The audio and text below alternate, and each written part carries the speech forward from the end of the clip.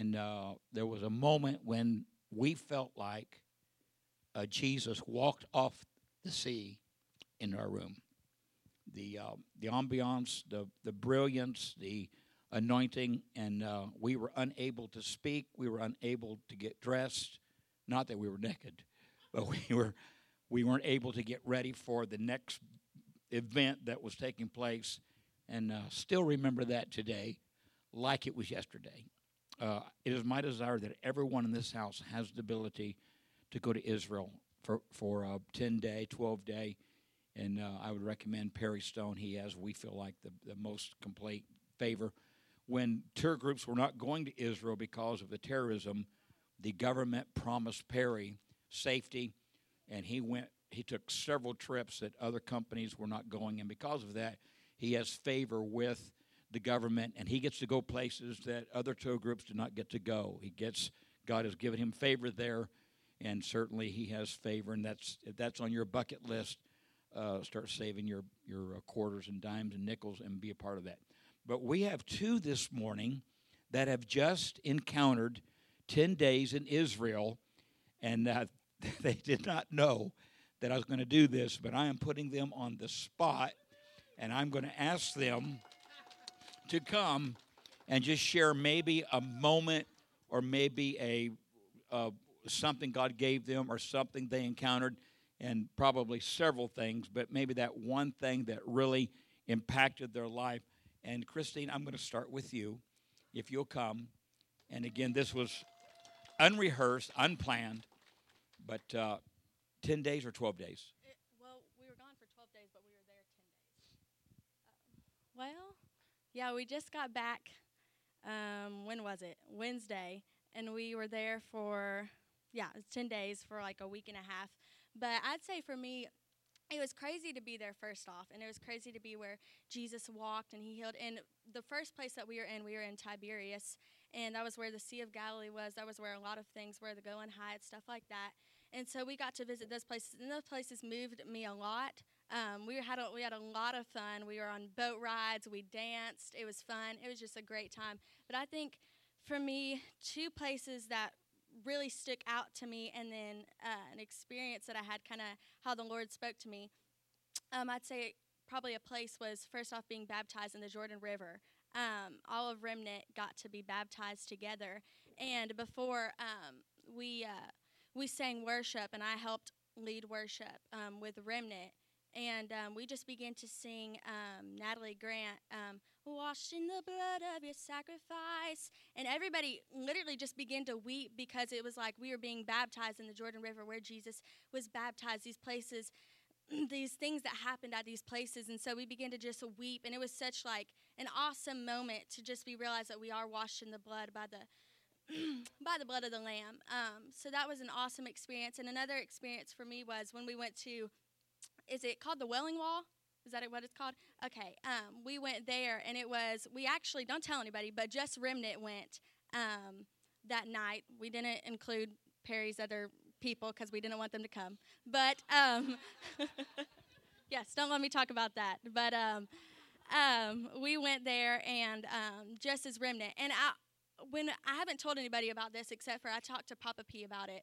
And he said he just thinks that the Lord was preparing my spirit. But when we were at the hotel, I came down for dinner, and I was completely fine. But when we came down, as I was walking to the table, I was walking to my friends, and I began to just feel like just this shakiness come over me. And I was sitting down, and I was talking to some of my friends, Devo and Mr. Gabe. And literally for 20 minutes, I had to hold myself back from weeping. I mean, I was just sitting there, and I was like, I told Bailey, she was sitting next to me, I said, I'm just about to cry my eyes out. And I didn't realize it, but I talked to Papa P, Perry Stone, and he just said that he felt like the Lord was just beginning to work in me. We were already in Jerusalem, which when we came into Jerusalem, we all stood there and we wept, realizing the city that we were coming into. But we got to the Welling Wall, and immediately we just began to walk, and you could see the respect that the ladies and the men had for that place. When they walked from the Welling Wall, they did not turn their back towards it. They walked all the way back. The respect that they had for that place, because they knew that that was such a holy place. And just sitting there, I don't want to cry, but just standing there and seeing those ladies just for 24 hours, 7 days a week. They stand there. They have their Bibles in front of their face, and they just weep. They just go back and forth. They just pray for things to happen. And in that moment, I felt so honored and so humbled to be there so that I could pray for the church, so that I could pray for my family, so that I could pray for my friends, so I could pray for the needs that my friends and family have needed to be met. And so I just stood there, and we just all began to cry, just all my friends. And my friend Emily, whenever she gets under the Holy Ghost, she begins to uncontrollably laugh. She can't help it. So I went up there, and she was standing there, and I just grabbed her hand because she didn't want to cause disturbance. Because, I mean, when she laughs, she's already loud. She has this loud, loud laugh. And so I just grabbed her hand, and she was just weeping.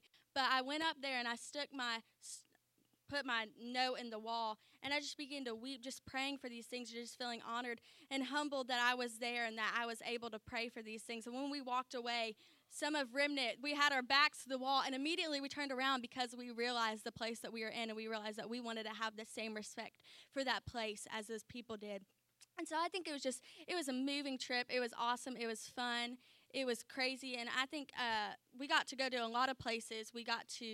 I got sick twice on this trip, sadly, but the one day we went to where the church and the Garden of Gethsemane, I think that's how you say it, where Jesus was arrested, and where Peter, he cut off the servant's ear. And I think the whole trip, it was so awesome to be there, because the whole trip, the Lord, the way he moves in my heart is so simple. And what he spoke to me is like that his love endures all, and like things that really stood out to me. Although I already knew this, thinking about when Peter cut off that servant's ear, and the Lord and all of his grace and his forgiveness and his beauty, he picked it up, he healed them, and he said, no more. And he just had such grace and beauty and such forgiveness. And when he got on the cross, even then, we would be like, oh my gosh, like, Lord, God, you have to curse these people. They've whipped me. They've tortured me. But in the Lord and all of his beauty, he was on that cross, and he said, forgive them, for they know not what they do. And so I think for me, it was just so moving to realize that the Lord, his love does endure, and his grace is so much more. And like just to walk and to see where that happened. And it was so amazing, and it was life-changing. But yeah, so I'll let Bailey get up here and do her thing. But yeah.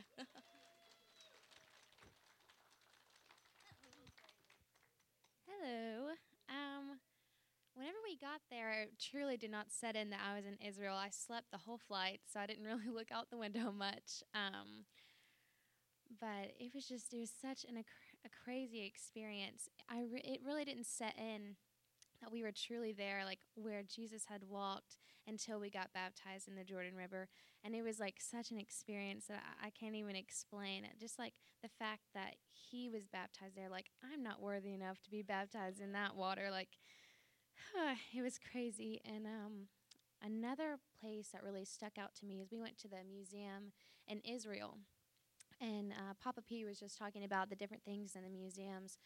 And there was, we got over to a place where it was like talking about like Egypt. And there was like these little, I think it was like sculptures or clay things of like the gods in Egypt. And Papa P was just saying that in the plague in Egypt, like everything that happened, all the certain things, like the gods like had power over those things, like the flies and those things, but God just showed his dominion over all of that by like doing those things that those gods did. And that was just crazy to me. And just like learning the facts about things, like I love learning stories in the Bible and just being aware of this place, like where it was taking place, and at the Caesarea Philippi, just where there was so much death and so not any life, but the Lord and his disciples were standing there, and he said, I'm going to build my church upon this place.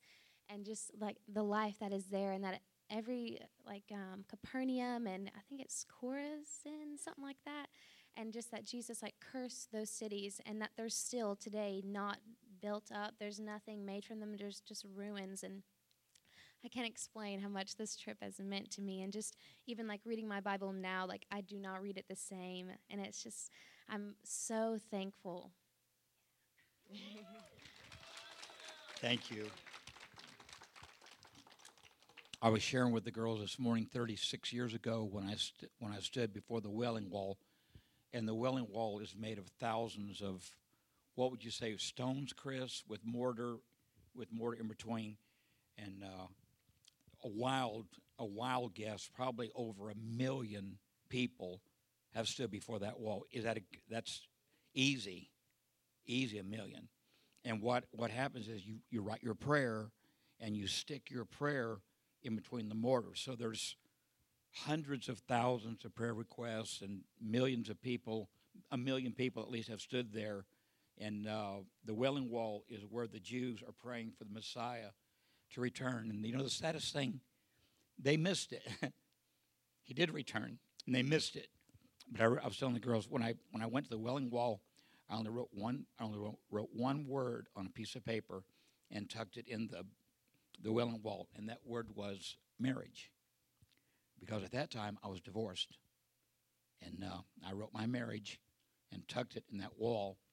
Then thousands of people after that came and prayed for all the prayers there, people praying from all over the world, and it really is a special place. If you have a weapon with you this morning, would like for you to remember Austin's grandmother went to be with the Lord Friday, Saturday, Thursday. My week's all messed up. And there will be a viewing tonight at 6, and that's at Buckner on the bypass. Yeah, on the bypass. There's something very special about the bypass when you go to Buckner. But the funeral is tomorrow at 2:00 at Buckner, and we were able to be with Austin's grandmother at the Tennessee-Georgia game, and we actually visited with her when she was on the porch, and we came up and visited with her. And you never know when someone's going to go be with the Lord. So if you love somebody, tell them now. Tell them why they can enjoy it and appreciate it. Thank you for the special blankets and coats in the lobby, gloves. We're going to go one more Sunday, and we really need some coats. We really need. We've got a lot of blankets. We need some coats. So if you've got some coats in your closet that you're not wearing, and they're good coats, if you'll bring them, we'll make sure and get them. There's over 150 indigents in Chattanooga living on the street, and we're trying to take them blankets, trying to take them coats, and maybe some food. I'm not sure what we're going to do, but we're not going to back off this project. We're going to continue throughout the year and let you know how we can be a blessing. And there's a part of this church that's their heart, that's their ministry. So we're going to help them with their heart, their ministry. We're going to wind up in Genesis 48. But this past week, sitting in a tree stand, I had some interesting things happen. In the box I was in one day, a squirrel actually decided to join me, and I was half asleep. I was nodded off, and I was just kind of in a zombie mode. And I don't know who was more startled, me or the squirrel. The squirrel certainly didn't intend for me to be in the box, and I certainly didn't intend for the squirrel to try to get in the box. And then one morning, I had the privilege, and it was a privilege. It's happened to me once before, but I had the privilege of watching a spider build a web. It was phenomenal. It was like he was hanging in the middle of nowhere, and they constructed a complete web. And I was careful when I climbed down. I was careful not to damage the web. But in nature, when you're out and you get a chance to reflect and get a chance to think, I just got to thinking about who we are and where we are and what God is doing in our life. And I got to thinking about eternal security, and I got to thinking about trust. There are those in my life that have studied many different religions, many different roads to heaven, and many different paths and many different doctrines. And, of course, we believe what the Bible has to say. And when you reflect on what the Bible has to say, there are some phenomenal, incredible things in the Bible that the Bible does not attempt to explain. The Bible just states. And it's a matter of childlike faith that we either accept what the Bible has to say or this is a joke. This is a joke and this is a fraud, and we have all been tricked and we've all been deceived, and we're wasting our time coming to church, being a part of the family of God. the house of God. But I got to reflecting. I said, well, what if it is a fraud? What if there really is no heaven to gain, no hell to shun? What if there really is no God? What if it's just the words of man? I got to thinking about, what if we're wrong? And I got to thinking about, well, I'm thinking about 50, 40, 50, 60 years of a healthy marriage. I got to thinking about all the quality friends that God has added in my life, all the people in my life. I got to thinking about my wife and my children being raised up in a Christian standard, doing the right thing. I got to thinking about if I'm wrong, there's not really a lot that I've lost. Does that make sense? And when you really get down to think about it, serving God and being a Christian creates a utopia or creates a bubble that we dwell in. And everything that we do is focused on what we believe and what we stand for. And then I got to thinking, well, but what if I'm right? What if there really is heaven to gain? What if there really is a God that lives on the throne and we are going to abide with him forever and forever? What if the Bible really is the real deal? And I have read, I've studied Confucius, I've studied Buddha, I've studied Muhammad, I have read the Quran, I've read different religions and different paths, and I have come to the conclusion that the path that I've chosen and the path that I'm on is the right path, because there's something in us as a grain of a mustard seed called faith. And when you are in tune with the things of God and you hear what the Word of God has to say, there's something, as Christine tried to explain it, there's something that clicks. And all of a sudden, you know in your knower, how many knowers do we have? You know in your knower that is truth. And there's just something that overwhelms you. And I have mentioned from time to time through my high school Facebook page, I have reconnected. We didn't go to school together. He was younger than I was, but he is a doctor in several fields. He is probably a genius, and his verbiage and his wording. When I read his posts, first of all, I'm jealous the knowledge that he has of the English language. But then, as I begin to read, he's really focused on American history. And as I begin to read in there, I realized that something bad happened to him when he was younger that caused him to believe that there is no God and there is no heaven and there's no eternity. His beautiful daughter, 2 years of age, passed away. And I believe that was when he began to question. And then his precious wife of several years, just the past few months, have passed away. And as he responds through Facebook, and you realize I'm not saying things like, I'm praying for you. I'm not saying things like, well, God's in control, because I realize that's not going to touch him. That's not going to reach him. So I've been very careful to let the Lord use me. And this past week, I had 2 of my former alumni contact me and say, I appreciate so much how you are ministering to the doctor, how you're just, and I begin to reflect and begin to look at some of the things in my life that, there's things that happen that we question God. And when you look at a family that lost the wife and the 2 daughters, one was 9 and one was 11, and you look at all the tragedies of life and all the bad things in life, and, we hear of several homes that were spared, and we hear of several lives that were spared. And then there's that question, well, that's great that God did that, but why didn't God do this? And so God created us with the ability to question. God created us with the ability to research, and the Bible says to search out a matter. He doesn't expect us to be zombies. He doesn't expect us to be parrots. He doesn't expect us to be clones, but he gave each one of us our own appetite, and we pursue that appetite as things change and things happen in our life. But in a time of reflection, again, being in the tree stand and I watched the sun come up. I watched the night noises cease and the morning noises begin. There's nothing like it. There's no church. There's no edifice. There's no sanctuary. There's no structure. I don't care how beautiful the stained glass window. There's nothing that compete with you being where God created, and God created it just for you.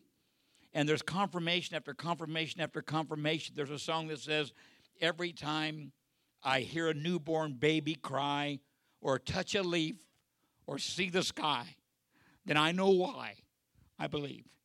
And that belief should be so instilled in our heart that we can't, even when we try, we can't keep it quiet. We can't shut up. We can't stop talking about the love of God and the favor of God.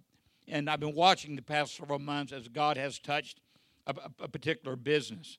And through that business, there's been about 18 or 20 decisions for the Lord. Just one person just believing and not afraid to share their belief, because when you know that you know and your knower knows that you know, there's an anointing that's attached to there that's called a confirmation. And whether people want to serve God or don't want to serve God, the world has this mindset that if you serve God, you can't do this, you can't do this, you can't do this, you can't go here, you can't drink that, you can't say that, you can't look at that.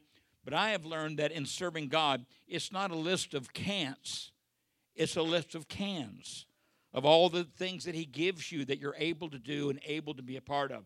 And in reflection, I was just looking at some things in this book, what this book has to say, and I marvel at creation. Because Genesis 1:1, it doesn't tell you where God came from. It doesn't tell you how he did it, but it just says, in the beginning, God created the heavens. And when you research the solar systems, and when you watch Star Trek to boldly go where no man has gone before, and you begin to realize you cannot put a zero after the number of stars in the sky. It's a number that's impossible to number. When you begin to look at the different all of the galaxies, and we're a very, very, very small galaxy compared to the other galaxies, and the Bible simply says that God created the heavens. In Isaiah, the Bible says that God came from Teman.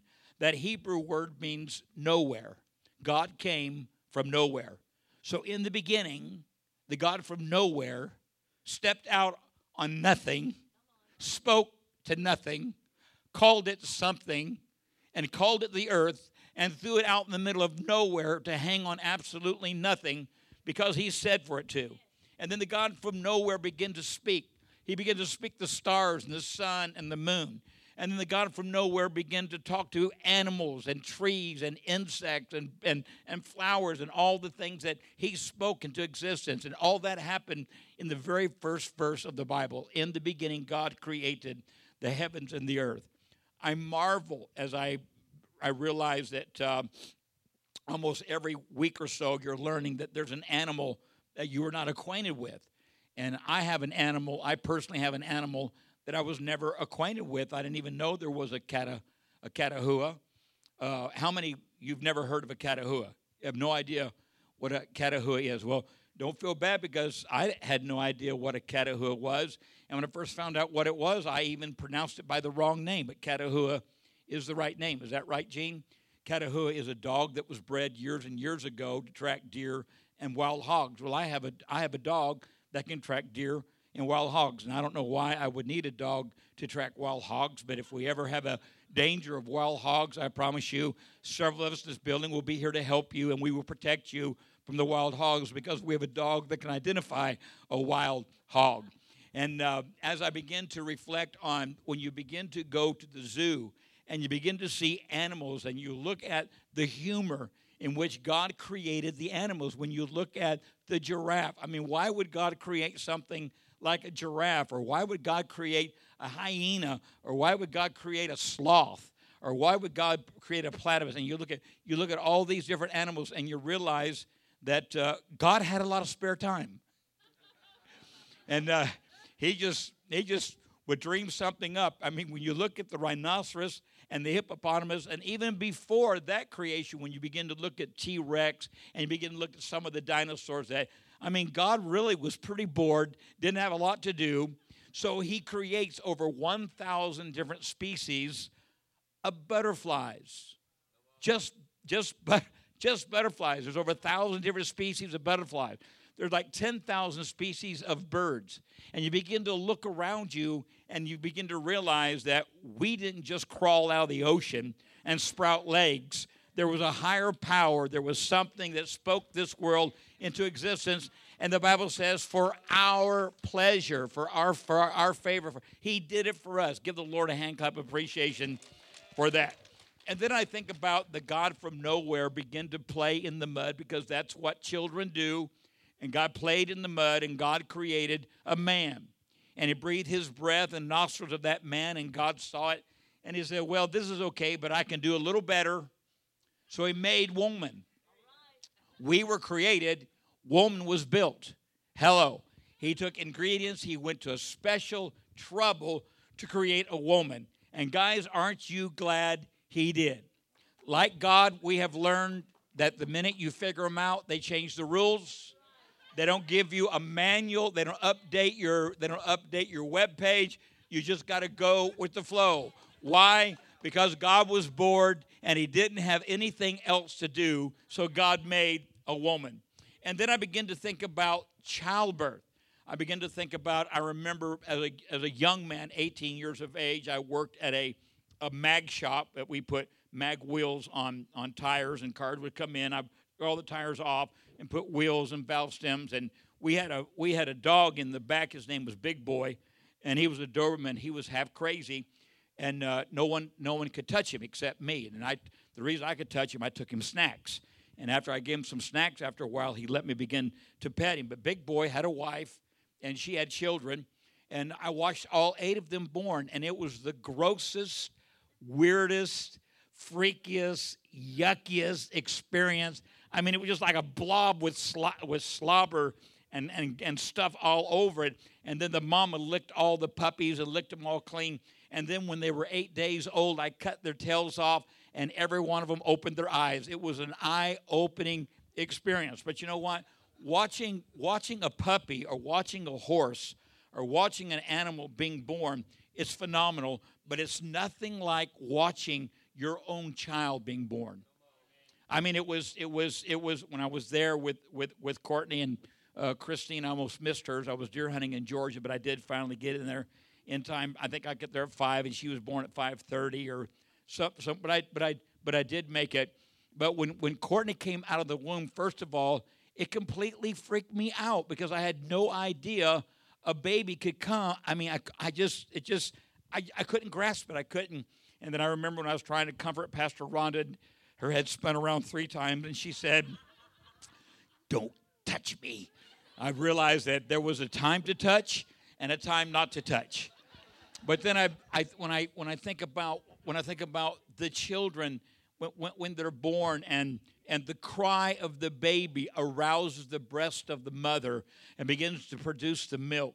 And you begin to see the bonding, and you begin to see that baby begin to grow. It's like every time we see Skylar, she's a little bit more mature than she was the day before. And you watch that growth, and you realize that God got bored, so God created children.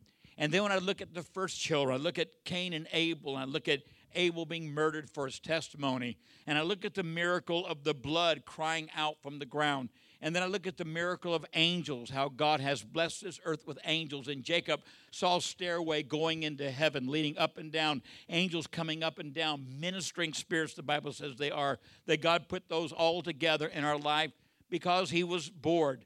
And then when I begin to look in the Bible, I begin to look at the flood, how God convinced every single animal in pairs to walk up that ramp and to be in that flood. And I watched as the whole world was completely destroyed, but God spared a family, and God spared Noah and his wife and his 3 children. And then I marvel at the fact that Noah was 500 before he even began to build the boat. And I'm thinking he didn't have cable, he didn't have Facebook, he didn't have Twitter. I mean, even Noah must have been bored. And that's why Noah said, "Oh, build an ark? Absolutely. I don't think anything else to do. I've been here 500 years. I may as well contribute something." And I look at the longevity of man. I look how Methuselah lived to be 969 years of age. Can you imagine living to be that old? But the Bible says that one day we are going to live forever. The Lamb's going to lay down with the Lamb. We're going to study war no more, and we will never age, and we will dwell in the presence of God forever. Does that excite anybody? And then I begin to realize that God must have had some kind of plan. As I begin to put all these things together, I begin to look at some of the people that God began to spare and God began to bless. And I think of 3 million people coming out of Egypt. And I see the Red Sea parting and them walking on dry ground. And then I see the enemy consumed in that ocean because they were trying to hurt God's people. And then I see God feeding 3 million people with manna and quail, and he allowed fire at night to keep them warm, and I look at a cloud by day to keep them cool. And then I think about Gideon taking 300 men and destroying an army of thousands. Then I learned that there are 2 angels that defeated an army of 185,000 of the enemy because they were trying to hurt God's people. Then I think about Elijah that had the ability to call fire from heaven. Moses had the ability to stop the sun and moon for 24 hours. And then I think about even the animal kingdom, how they were a part of what God was doing, because the donkey spoke, the whale swallowed, the raven fed. That God has the ability even to affect the animal kingdom. That if we're in trouble, if we need some help, that God can send a whale to swallow us, a raven to feed us. Hello, do I have a friend in the house this morning? I personally believe there are many jackasses in my life that have spoke to me wisdom and tried to help me become a better person. And then I think about Sodom and Gomorrah and the destruction. And then I think about how God spared Lot and his family. And then I think about how little David killed Goliath, how Samson defeated 1,000 warriors. I think about Shadrach, Meshach, and Abednego in the fiery furnace, how God was there with them. And the king looked and he saw the 4th man. And I'm here to tell you the 4th man is here with us. His name is Andy. He walks with us. He talks with us. And he tells us that we are his own. I think about the handwriting on the wall. Then I think about the birth of Jesus, the miraculous birth, born the seed of a woman because the seed of the man came from the Holy Spirit. I think about his life. I think about his miracles. I think about his death. And then I think about his resurrection. And then I realize God wasn't bored at all. He was creating a people that he could spoil and bless and love for all of eternity. As every head is bowed, as every eye is closed. If you're away from the Lord this morning and you're not where you need to be, I'm here to tell you that God has a place for you. He has a plan for you. Before you were in your mother's womb, he knew you'd be here today. He knew what the music would do. He knew what the testimonies would do. He knew what the word would do. And he loves you. And he's gone to a great deal of trouble to purchase you. He loves you just the way you are. He may hate your sin, but he loves you. And he will not leave you the way he found you. He will change you if you'll give him that opportunity. In the privacy of this moment, in the confidence of you and God, if you're here this morning and you're not where you need to be with the Lord, just put your hand up, put it right back down. I won't embarrass you.